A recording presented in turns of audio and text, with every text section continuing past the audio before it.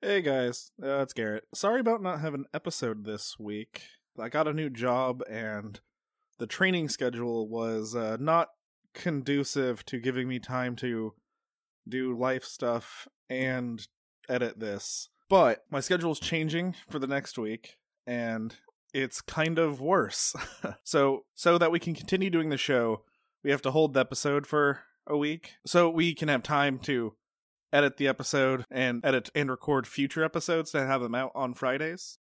But in the meantime, I figured I'd start doing something a little special with our bill-up letters, because some of those older episodes have not the best sound quality, and since these letters are so important to our show, we figured we'd give them a little special treatment and have them as little bonus episodes, so everyone could find them. Well, I guess let's begin on the first letter we ever got from Billup, that sent on July 13th, 2018. Garrett, Alex, and Alan. Hello, 'tis Billup. I'm a frogman from Ohio, long-time listener, but first-time writer here. I hear you wanted to talk to a frogman, but we prefer to go by the name of Frongos. I enjoyed the episode about us, and have asked the elder of my order to allow me to reach out and speak to you. We are quite wary of too much contact with humans.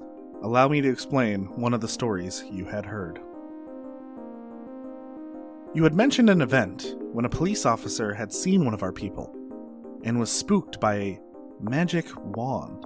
Well, that frogman he was spooked by was my uncle. He was not the family member we are proudest of. He was part of a procession attending to one of my order's diplomats to negotiate an alliance with the Druidic Circle down the river. I will elaborate on that subject later. He was somewhat inebriated and was caught off guard by the approach of the officer. Once startled, he waved his magic wand and ran away. It was a very simple and straightforward event, but I understand the surprise expressed by a human. Now, let me explain the political situation of my people.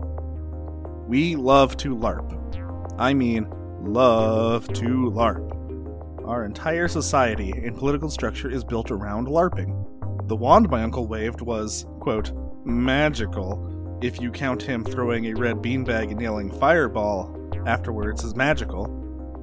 I would be more than happy to answer any questions you have or to explain more to you. I'm a huge fan of your show when I can listen.